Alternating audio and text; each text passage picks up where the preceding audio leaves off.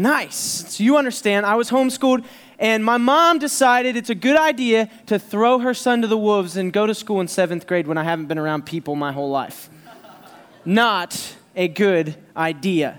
So I'm homeschooled till 7th grade. Recess at home is just me and my brothers and sisters. Pretty easy, I'm kind of the coolest kid at that school. Wasn't very hard. So I go to 7th grade.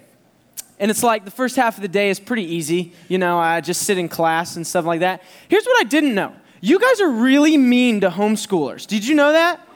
Like, the way that you view them, we're not that weird. We're human. It's like being homeschooled creates you some kind of zombie effect that they're like, no, man, stay with. He's homeschooled. It's like, don't breathe on my lunch. I don't want what you got. You ain't going to catch it, I promise.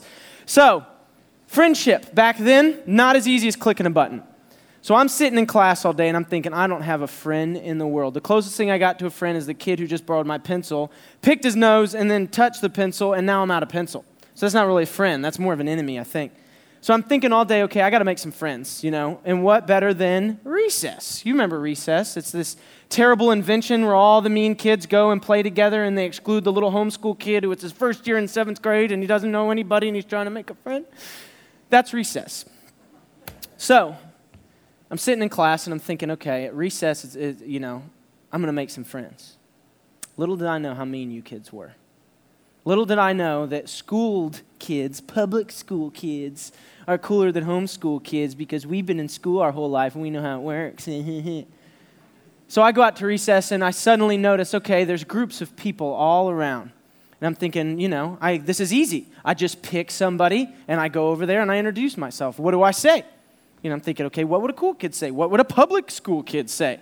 So I walk up to the Twisty Slide group, because, the Twisty Slide was a place to be because it's the most fun thing on the playground. I'm thinking, got to be a pretty cool group. I want to be in the Twisty Slide group. So I walk up, and I came up with this line. Listen to this.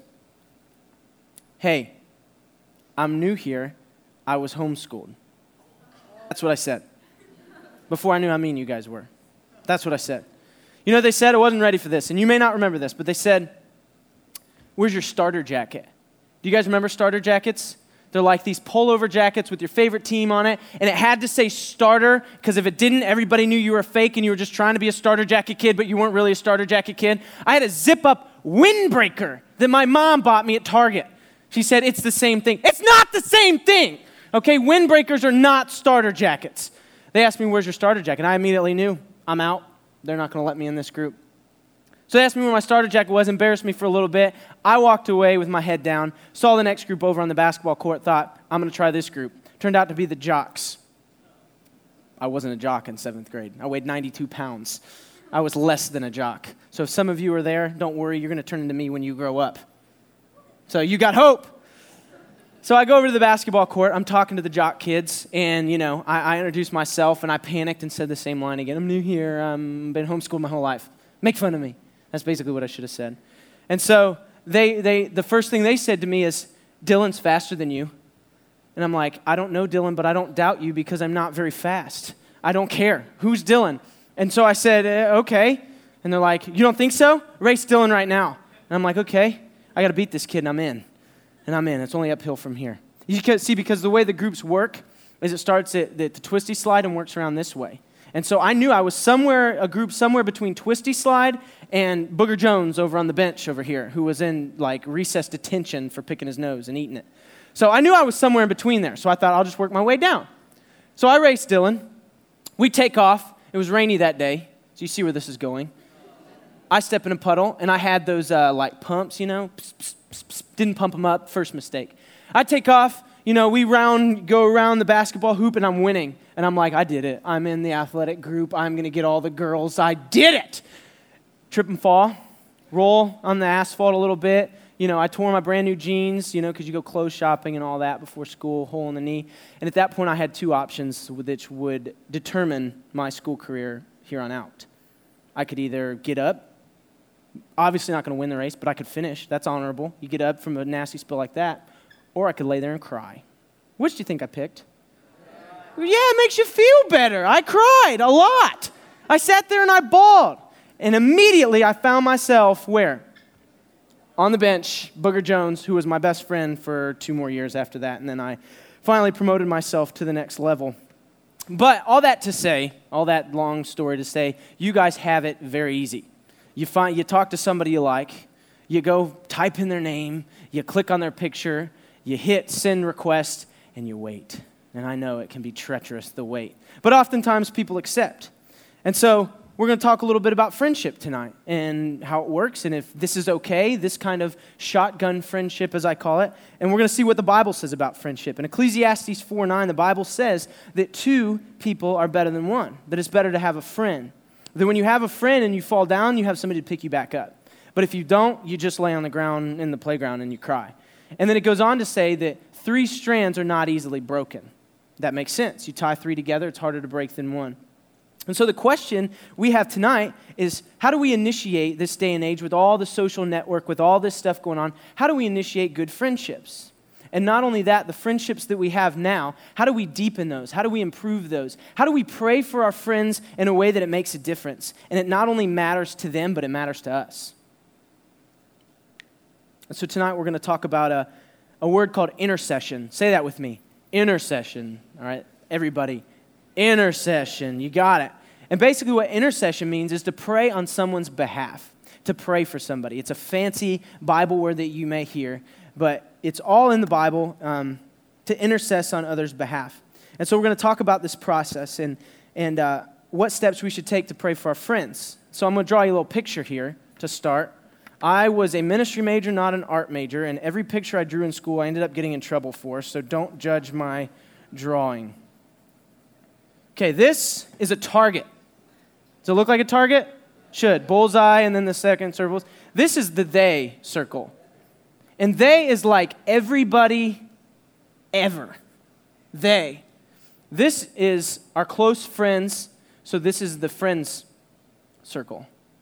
Our friends. And the center is the me circle. That's you. And so we're going to talk about a life of prayer that starts, not if we're going to pray for friends, it doesn't start in the they circle.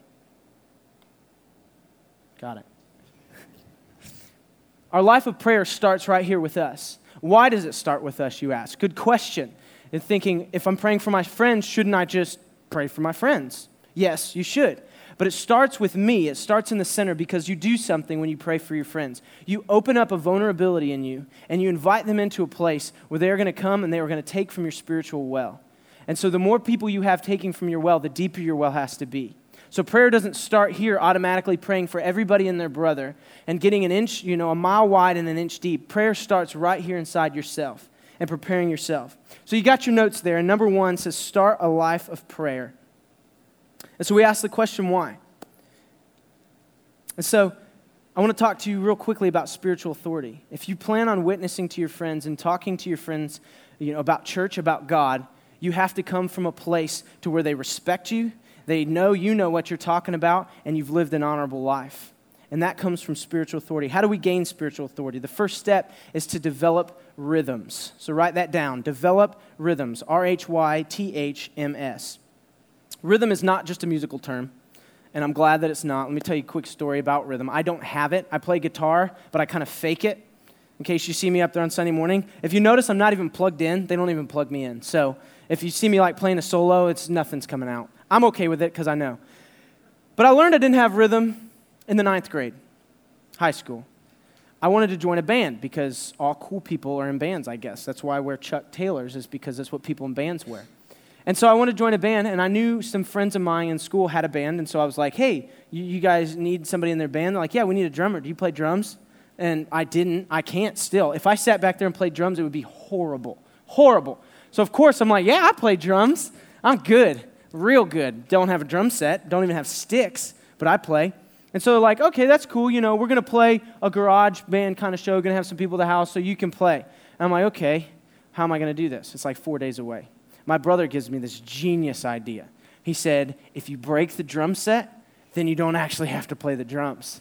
So I'm like, yeah, how do I do that quickly? So I don't know if you know anything about drums, but they each have heads on them. And it's like a thin material, and you tighten it real tight, and you hit it, and that's what gives that drum tone that's so pretty. But if you take the stick and you turn it this way, like you're stabbing somebody, and you hit it in the middle like that, it breaks. And you don't have to actually play. So that's exactly what I did. We show up to this gig, if you can call it that, and they're like, okay, we're going to start with this song. Do you know this song? I'm like, of course I know that song. Who doesn't know that song? So I'll hit like this drum and kick the kick one, just like, yeah, I'm ready. So they start in, and first thing I do is I just jab that thing, and I break right through his drum. Ka! Like, sorry, bro, that normally works. That's normally what I do. Break the drum, get out of that gig. We have to fix it. They're upset, but they understand because I've played drums before, and it was an accident. And then somehow, this band that I was a part of gets a gig at the high school, like, abstinence talk, to where the whole school is in there, and they're like, we hear you guys are a band, and the students want to hear you play. Want to come play this abstinence? Like, everybody's going to be in the gym, and they're going to talk about abstinence. I'm like, Yep, I want a part of that. It's a month away, so I'm thinking, I can learn the songs on a drum set I don't have in a month, right? Right? Wrong. Absolutely not. So the day comes, and I haven't practiced once. I put it off every single day practicing. I would do this number, riding to school on the bus. I'm like, yeah, we're playing this song, and I think it goes like this. So if they can just mic my chest, golden. So I show up, and there I sit, One thing led to another, and I'm sitting in front of the entire school behind a drum set with a band and a drum set that I don't know how to play. So what do you do in that situation? I already broke the drums once, used that one up, can't use it. I kid you not. I had to do this. Don't judge me. I faked diarrhea.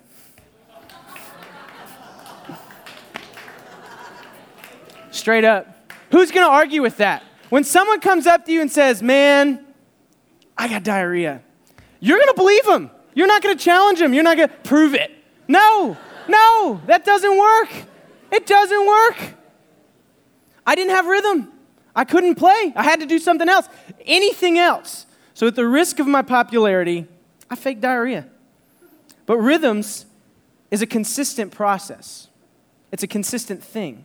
Rhythm in music is knowing when a beat's going to come and anticipating it and playing your note, playing your chord, hitting your drum on that note. And so we need to develop good rhythms in our prayer life. What does that look like? That looks like knowing the time of day that you pray, setting it aside and saying, this time, this day, I pray. And why do we do that? What is the point of having a consistent time in our day and a consistent day daily that we pray? Let me tell you, when you begin to get in the rhythm of prayer, things begin to happen in your life. You'll see that you begin to anticipate God meeting you in that place. You begin to expect God to show up. You begin to see signs of God working. And it'll begin in the small places of life, and it'll begin to grow. As your faith grows, you'll see more, and God do more, and you'll ask more, and God will give more, and it will create more. And so developing a healthy rhythm does just that. It opens your recognition of God, His presence in your life. And so part of that, if you know prayer is coming up in your day-to-day, what can you do? You can prepare. And so a lot of you pray, and you have a daily prayer time, or it may be throughout the day or whenever, but are you really preparing yourself? Because the prayer is one thing, but the preparation of prayer is crucial. To just go through your busy day and everything's fast, joke, on a computer, do this, and then to sit down and be ready to go, it doesn't work like that. Our minds are not good enough to just shut down and go into a place like that. You have to prepare. You have to slow down your heart. You have to slow down your mind. You have to slow down all that you do and meet God in that place. And so the second little gap you got there is discipline time. Time, Go ahead and write it in. And the fact of today's culture is everything goes so fast, and there's so much demand of your time, whether it be school or sports or friends or games, whatever. If you're not intentional about giving time to something, you won't, because it'll just get and eat up with everything else. So be intentional with your time. Discipline yourself to say, no. This time, early, often, is disciplined to God, and I give it to Him. Because the devil is in the business of wrecking you. I don't know if you know that, but there's an enemy out there. And the Bible says that the enemy isn't with each other. It's with the evil one. It's with the devil. We have to band together to fight against him. But he is in the business of wrecking you. He's going after you even now. Every day that you get up and you live your life, the enemy is attacking you. He's coming after you. And you know one of the best things that he has against us is, one of his best attacks, to keep you busy. The busier he can keep you, the more distracted he can keep you. And it's not necessarily that we neglect God and we say, no, God, I'm not going to pray. We just aren't intentional about having it in our day. We allow ourselves to get caught up in the busyness and everything else in our day, and it just gets washed away with the rest. The priority of your time shows the priority of your heart. Did you catch that? What you make a priority in your life is what you really care about. So what are you giving your time to? Not only that, what are you giving your best time to? Are you finding yourself at night, before you go to bed, throwing up a quick prayer to God and saying, God, thank you for today. Thank you for my friends. Thank you for my parents. Amen. Good night. Or are you getting up before school, before you have to? Are you submitting to God and saying, God, I don't want to be up at 7 o'clock in the morning, but I love you. And I want to give you my best time. I want to give you my first time so that I know no matter what else happens today, that I've had this time with you. You can tell somebody or you can tell God all you want that you love them, and you can tell them every day. You can tell them, but there has to be a point where you show them. So make it a point to prioritize your time, to discipline yourself, to show God that you love him by giving him your first and your best. And after you've developed these rhythms and disciplined time, then you devote to his will. And that's your third blank there. Devote to his will. God will prompt you if your heart is open and willing. I can guarantee you that. It'll be this little feeling that you get, this little tug that you really won't understand at first and can't define it by anything else. It's not the same feeling you get when that girl or guy you like walks into a room, and it's not the same feeling you get on Christmas morning. It's something totally different. And God will tug at your heart, and he'll create this tension and this uncomfortable sense of something within you, and that's God. You know why he creates that tension? Because tension brings about change. That's God desiring to get your attention and to bring you to a place of change. So anytime you feel that tension and something's off, the first thing you should do is not go to your friends and talk to them about it, not go to your parents and talk to them about it. Sure, eventually, but go to God first and say, God, I feel this tension within me, and I don't like it. I don't like this discomfort. What's going on? And follow his prompts. You guys remember in Facebook what it used to say when you would get a friend request? You remember? I got a picture to show you if you don't remember. It used to say confirm or ignore, right? Do you guys remember that? Show me, who remembers it saying ignore. It doesn't say ignore anymore. What does it say now? Show them. Now, here's what you see, not now.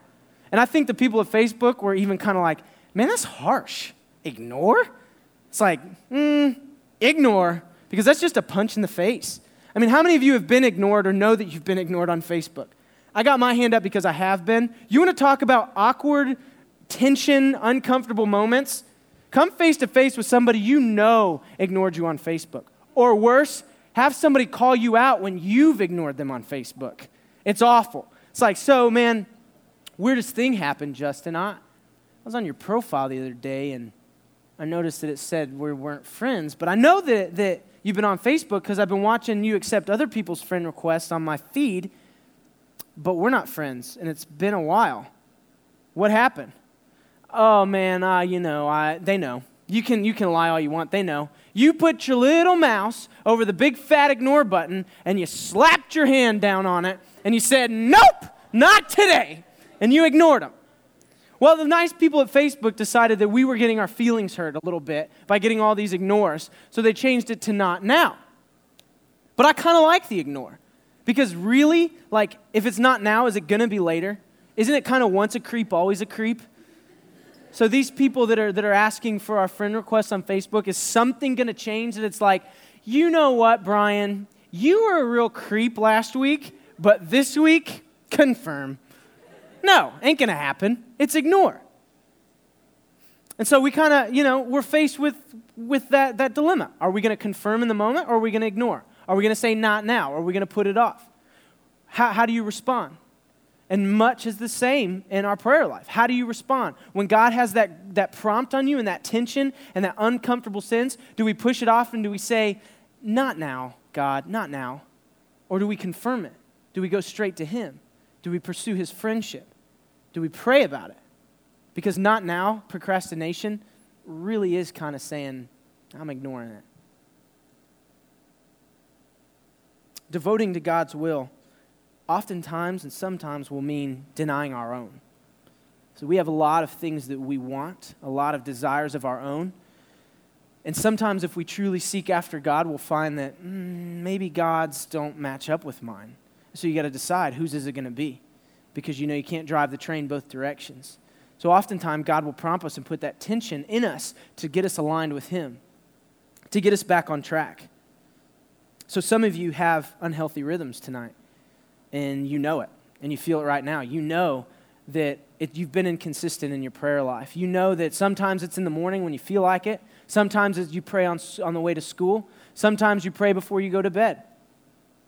And some of you have unhealthy rhythms outside of prayer, hanging out with the wrong groups, the wrong people, and you think, no, I'm going to hang out with these people because I can change them. I can be the positive one. Yet you're surrounded by a bunch of negative influences. And the Bible has something to say about that, actually. 1 Corinthians 15:33. If you have your Bible, go ahead and turn there. 1 Corinthians 15:33 says this: "Do not be misled. Bad company corrupts good character.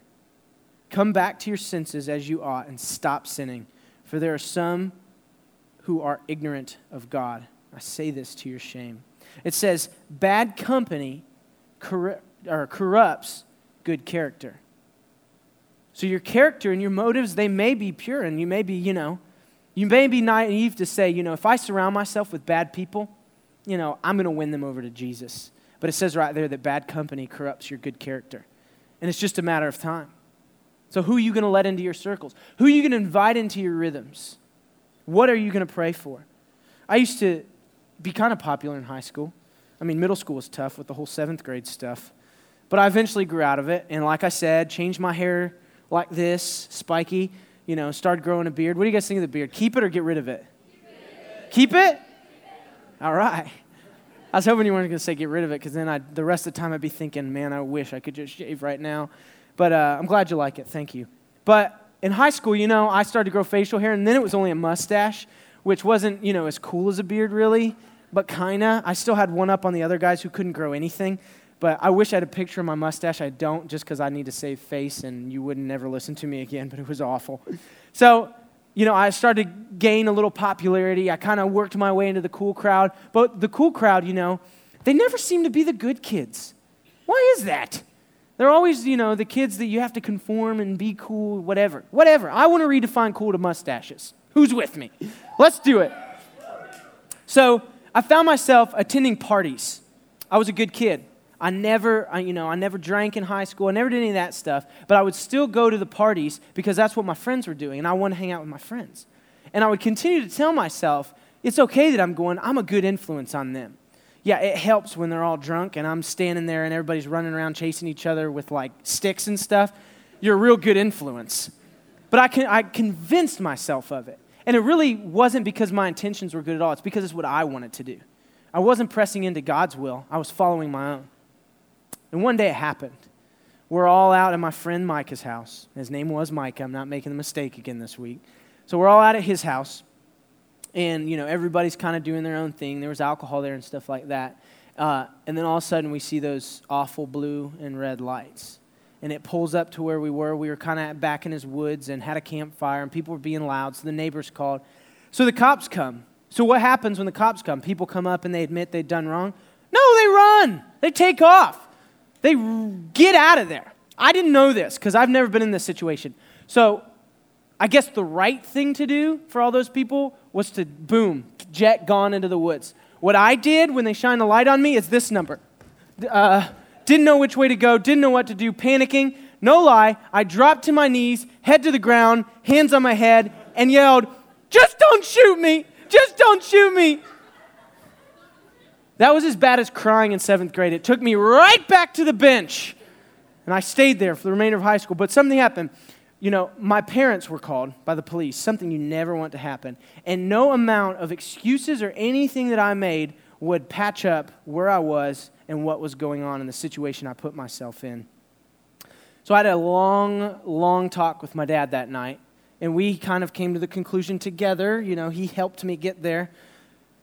really quickly, and we decided, no more parties. Friday nights, Saturday nights, I'd find another group to hang out with. And so as that became my rhythm and I started to do that, it was a change that people noticed. I wasn't there anymore. So it started conversation. They were asking, where you been? Like, why are we haven't noticed you're hanging out with us anymore. And it was the change that initiated the conversation with them. It wasn't that I was doing overly good yet. It wasn't that I was carrying in handfuls of Bibles and passing them out in the cafeteria and stuff like that. But I wasn't going with the current anymore. I stopped, and the current kept going. And people noticed that because it was different. And so the conversation began. So there's some conversations that you guys need to be having with your friends and with yourselves mostly. And you can see in the blanks there, conversations we need to have is about them, about your friends, to God. And what are you saying to God about your friends? Are you praying for them? I mean, in all reality, 32, is that number manageable for me to pour into, to let come take from my spiritual well, to pour into, to mentor, to pray for? It's a little overwhelming. It's a little unrealistic for me right now. Maybe you're a spiritual giant that can handle it and go for it. More power to you. But I want to propose something. Maybe one friend. Maybe we start with one friend. And maybe when I said one, that person popped in your head right now. Maybe they're sitting next to you. I don't know. But starting with one and praying for them, talking about them to God. Saying, God, it'd be really cool if this person came to church with me. God, it'd be really cool if they'd stop doing this. It'd be really cool if I could encourage them in this way. And I'm not suggesting you pray them all the way up the stairs, It's like standing at the bottom of a staircase and looking all the way up and saying, I'm never going to get to the top. I can never help this person get to the top. What I'm suggesting is talking about them to God and helping them get up the first step and taking it one step at a time. And once they get to that first step, you change the conversation to your next blank and talk about God to them. And so you begin to have a conversation with them about God. And you open that door. And you've been spending most of your time and your rhythms here, deepening your well, and you're inviting them in to say, come on, I got something I want you to know about. I got something I want you to hear. And people will follow what's inspiring. And God is inspiring, I assure you. Same reason I hate Twilight but love Gladiator. I'm sorry. How many girls like Twilight? Hey, not that many. All right. How many guys? You're brave. Come on, do it. You got one, couple. That's okay, man. They play baseball. That's kind of manly. But the reason I hate Twilight and I love Gladiator is because to me, Gladiator's inspiring. Here you have this guy who sits, with a bunch of other dudes, and he's got a sword, and he's picking up dirt, and he's rubbing it on his hands just to prove, if you already didn't know I was a man, I'm rubbing dirt into my skin.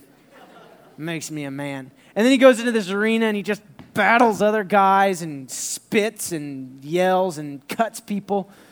It's inspiring, and he wins, and I'm like, yeah! In Twilight, they're, hitting baseballs really far, and sparkling in the light, and biting people. It's like, what's inspiring about that? It's like a nightmare.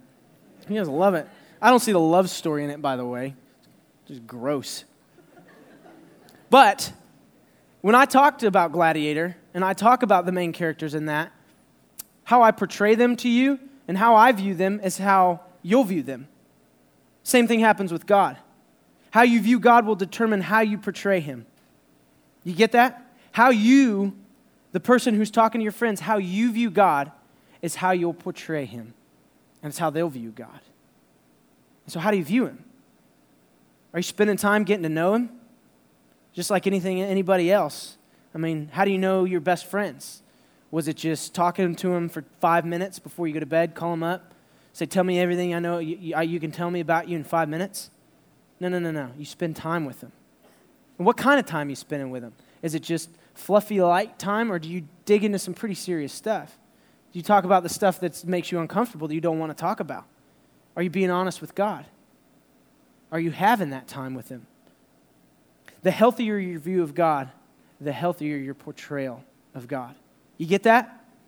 So the better you see Him and the true God that you see in your mind, the God who sent his son to die for us, the God who loves you, the God who gives you peace, that is the God we need to be portraying to our friends. And you don't learn it by just going through your day and skipping over it. You learn it spending a lot of time right here, a lot of time right there, early, often. And so this kind of happens, in the world.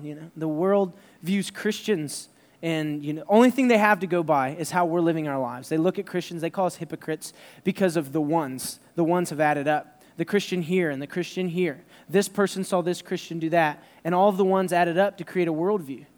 But I'm proposing we reverse that, and it starts tonight. So how we're portraying God and how we're living our life and how we're ministering to our one, that's where it starts. And that's the process of going from here, to the next circle. And we talk to our friends. But we can't conceal the conversation. It's number 3 on your notes. And what I mean by conceal the conversation, when we finally have deepened our well to where we invite our friends in to come and to learn and we pray for them. We spend time talking with them, because if you pray for a friend and you are intentional about it, the way you view them will change. And the way you talk to them will change without you even knowing it. And God will begin to work through you and use you to change that person's life. I promise you it works. And so we don't conceal the conversation between us. We let others in. We let them see, You can keep your one, but you can invite others in to a healthier setting. You can invite them to see what the conversation taking place between you and them. And you allow others to join in the journey, to watch. People notice people who are different. And that was your blank. Allow others to join in the journey. And I say people notice people who are different because you just do. I mean, when the entire world and your school is going this way, and partying comes easy, I get it. And wasting time with video games comes easy, and getting caught up in sports comes easy, and all of that is natural. I get that. But what God is calling you to, what I'm calling you to tonight, is to take a stand and not get caught up in that, but to develop a rhythm where daily you anticipate and you expect to meet God. And so, tonight, we're going to kind of have a time of prayer and a time for you guys to respond, a time for you guys to join me in this, to pick a friend. And, I'm sure many of you have been thinking about it since I mentioned one. And so what we're going to do is there's going to be a poster up here, I'm sure, and it's going to give you guys a chance to sign it. And basically what you're saying when you come up and sign it is that you're going to commit to healthy rhythms. You're going to commit to a life that is healthy.